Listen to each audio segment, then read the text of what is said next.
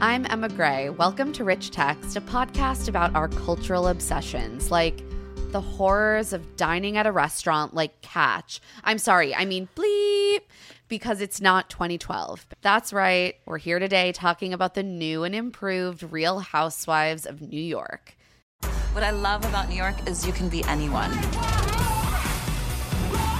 We are loud, proud, and larger than life. We're all fabulous women, and we don't take no for an answer. I mean, we're ass. I'm kidding. We're actually great. We're really great. If you're listening today, you're already a paid subscriber to our audio and written newsletter, Rich Text. Thank you, as always, for being here. You quite literally make our work possible and make it possible for Claire to be out on a paid maternity leave. While she's out on mat leave, I'm going to be chatting about TV, movies, and cultural trends with an assortment of really cool friends of mine, like today's guest, author and journalist Jessica Goodman. Her latest YA thriller, The Legacies, came out July 26th, and it is so fun. Go hit that order button right now if you have not bought it already. It's a fantastic time. Jess, thank you so much for joining me today. I'm really excited to talk about RHONY.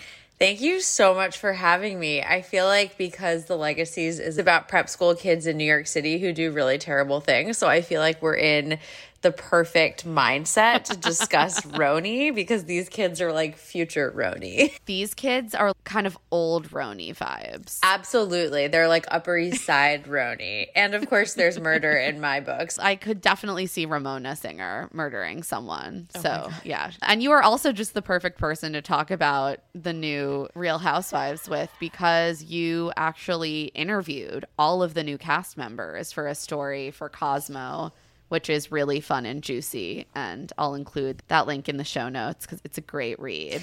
Yeah, it was so fun. I mean, I'm sure we'll talk about the interview, but it was so fun because when I spoke to them, they hadn't done any press, like official press together for the show. So it was really like the first time that they were being asked to talk about the show from a professional standpoint for the media. And so the behind the scenes of that interview are pretty hilarious, and I will divulge what I can. But it was very funny to catch these cast members at the very beginning of their press cycle before they had talked to everyone under the sun about what their experiences were like. Honestly, that is a reporter's dream, catching people before they've been properly media trained. Oh, yeah. There were times in the interview where they would look at the publicist and be like, am I allowed to say that? And often, like when they were talking about like cast trips, and she was like, yeah, of course you can talk about the trips. And then they would say other things, and she was like, you guys should really not be saying that at all. And you're like, oh, so sorry that was already on the record. I know. Oops. I was like, we are recording.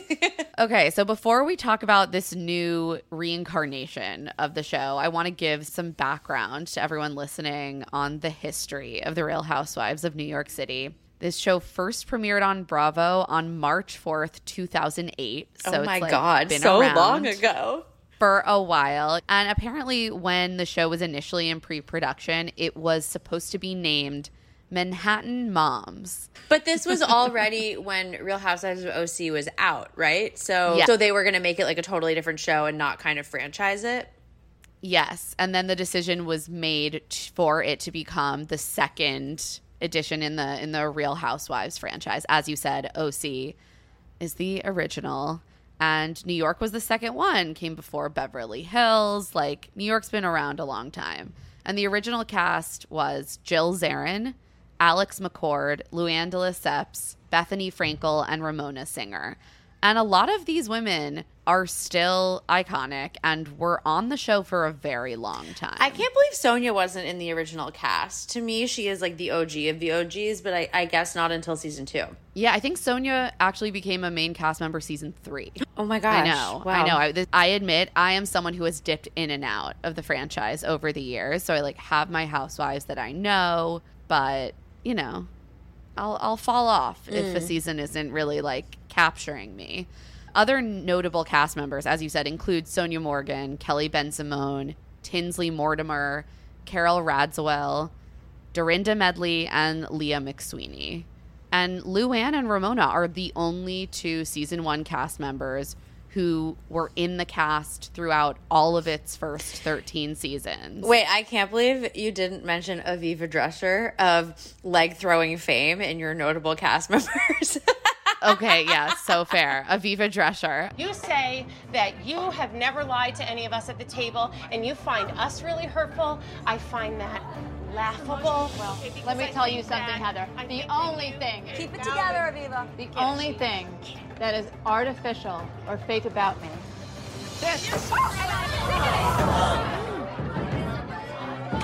sick of it. I am sick of you all accusing me. I'm done. Everything else is real. Everything else. Everything else is real. I'm gonna vomit. Okay, everything else is real, girl. Everything else. I mean, really. No. I'm sick of being called fake. I'm sick of it. All right, no. It's unbelievable. You know, I'm sick of it. I'm just sick of it. Heather, why don't you take it? I'll crawl home. Here. Go ahead.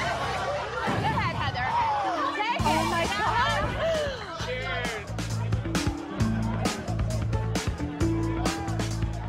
Oh my God! They say this is the last straw. I mean, this is the last leg.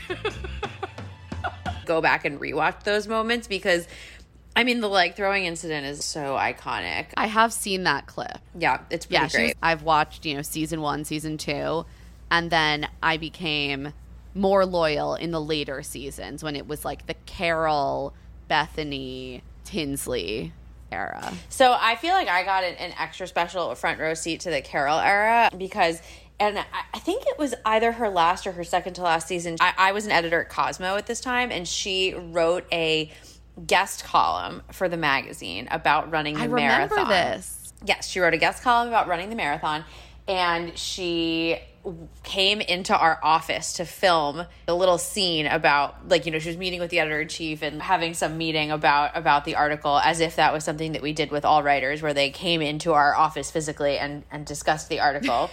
No, you wrote for me when I was at Cosmo. That's not how it works. Yeah, Google Docs does not exist for Carol. Right, of course. And then in order to celebrate her article, there was a party.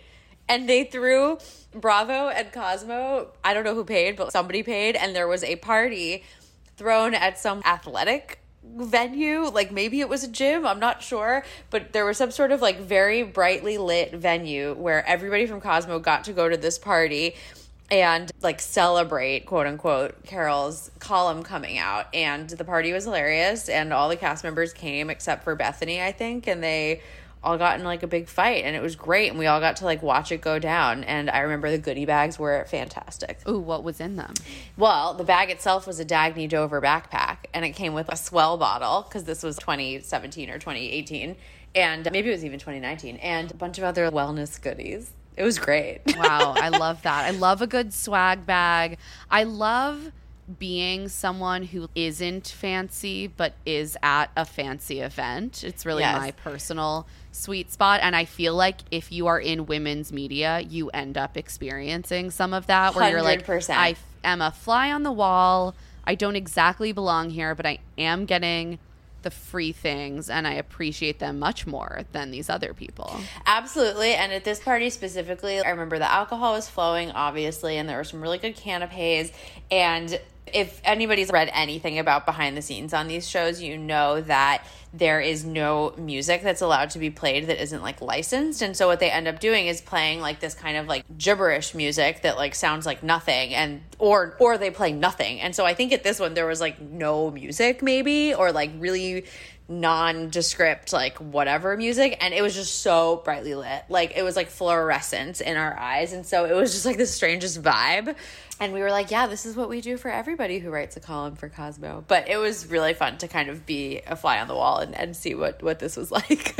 I mean, I think that's just a really beautiful celebration of the profession of freelance writing. And yeah, go Carol. Just really paving the way for the rest of us. My only personal connection is that Adam and I were once eating at the restaurant that's in the middle of Union Square while Tinsley was there, and then we realized she was filming, and then months later we're in the background of a scene of RHONY where Tinsley is having happy hour with someone. Oh, I gotta go back and look for it. That's fantastic. Love that.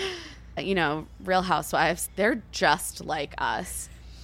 So when did you start watching Real Housewives of New York, and how dedicated of a fan have you been since? So I think I found it in college, like at the end of my college career. It was the early 2010s, and I binge watched somehow. I don't remember. Maybe I think it was like marathons. Like, you know, like Bravo would do like a marathon of like the season. Yeah. And I went back and I was able to kind of like slide in. And then once all of the seasons were available to stream online, I like would go back and watch them all. So kind of since like 2011, I feel like I've watched pretty consistently. In terms of Housewives franchises, I am like all in on New York City, Beverly Hills, and Salt Lake City. I've dabbled in Miami. I've dabbled in Potomac. I've dabbled in Atlanta a little bit. But my ride or dies are Beverly Hills, Salt Lake City, and New York.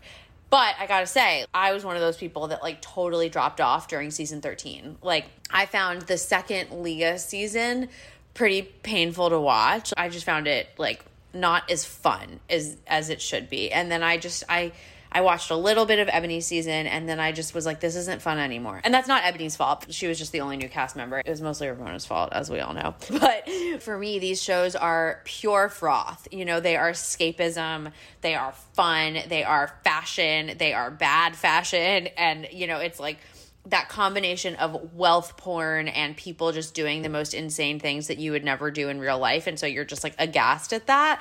And RHONY just wasn't that anymore. It just became too like upsetting in some ways. And yeah, and it was hard to watch some of these women continue to act the way that they were acting. Meanwhile, like, I have loved like Sonia and Dorinda and Luann in like Crappy Lake, I'm loving, and like the Ultimate Girls Trip, like the Ultimate Girls Trip seasons, I think are some of the best versions of the Housewives universe that we've seen out there. Like the one in Thailand, I think it got mixed feedback, but I found it to be some of the funniest television I've seen in a long time. And so I love my Housewives. And when they announced the reboot of New York, I was one of those people that was excited. I know there were a lot of haters out there, but I was pumped. And maybe I just have like a lot of faith in Andy Cohen, because you know what? He very rarely leads us astray. And I'm all in on this season. I think the girls are hilarious and fresh. I completely agree. I was also someone who had a really hard time with season 13. I did want to talk about kind of of that original run of the series before we get into what's been going on with this new cast. So the 13th season aired in the summer of 2021. It was like smack dab in the middle of the pandemic.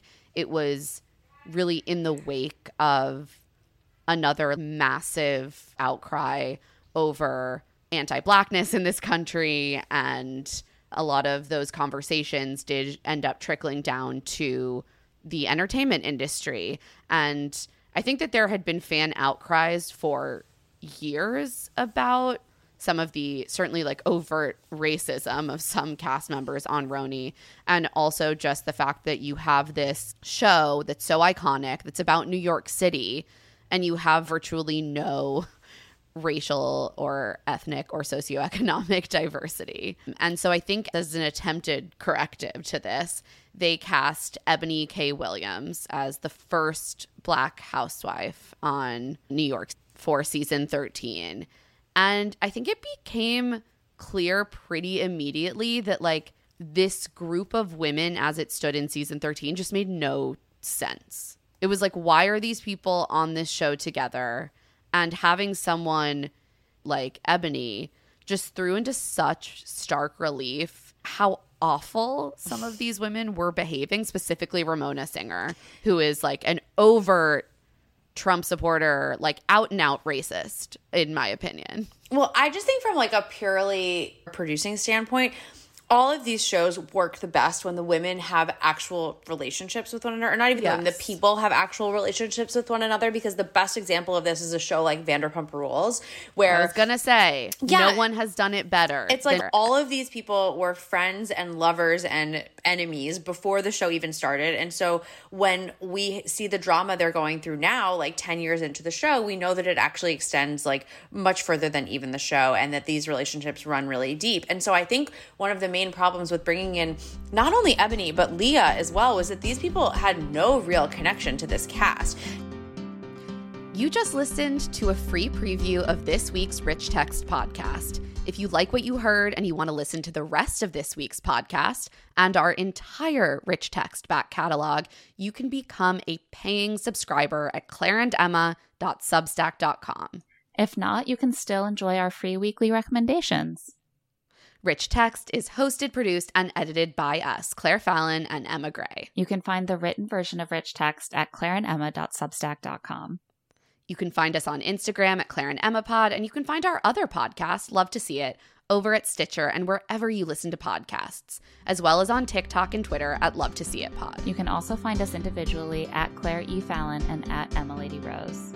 Thanks for listening.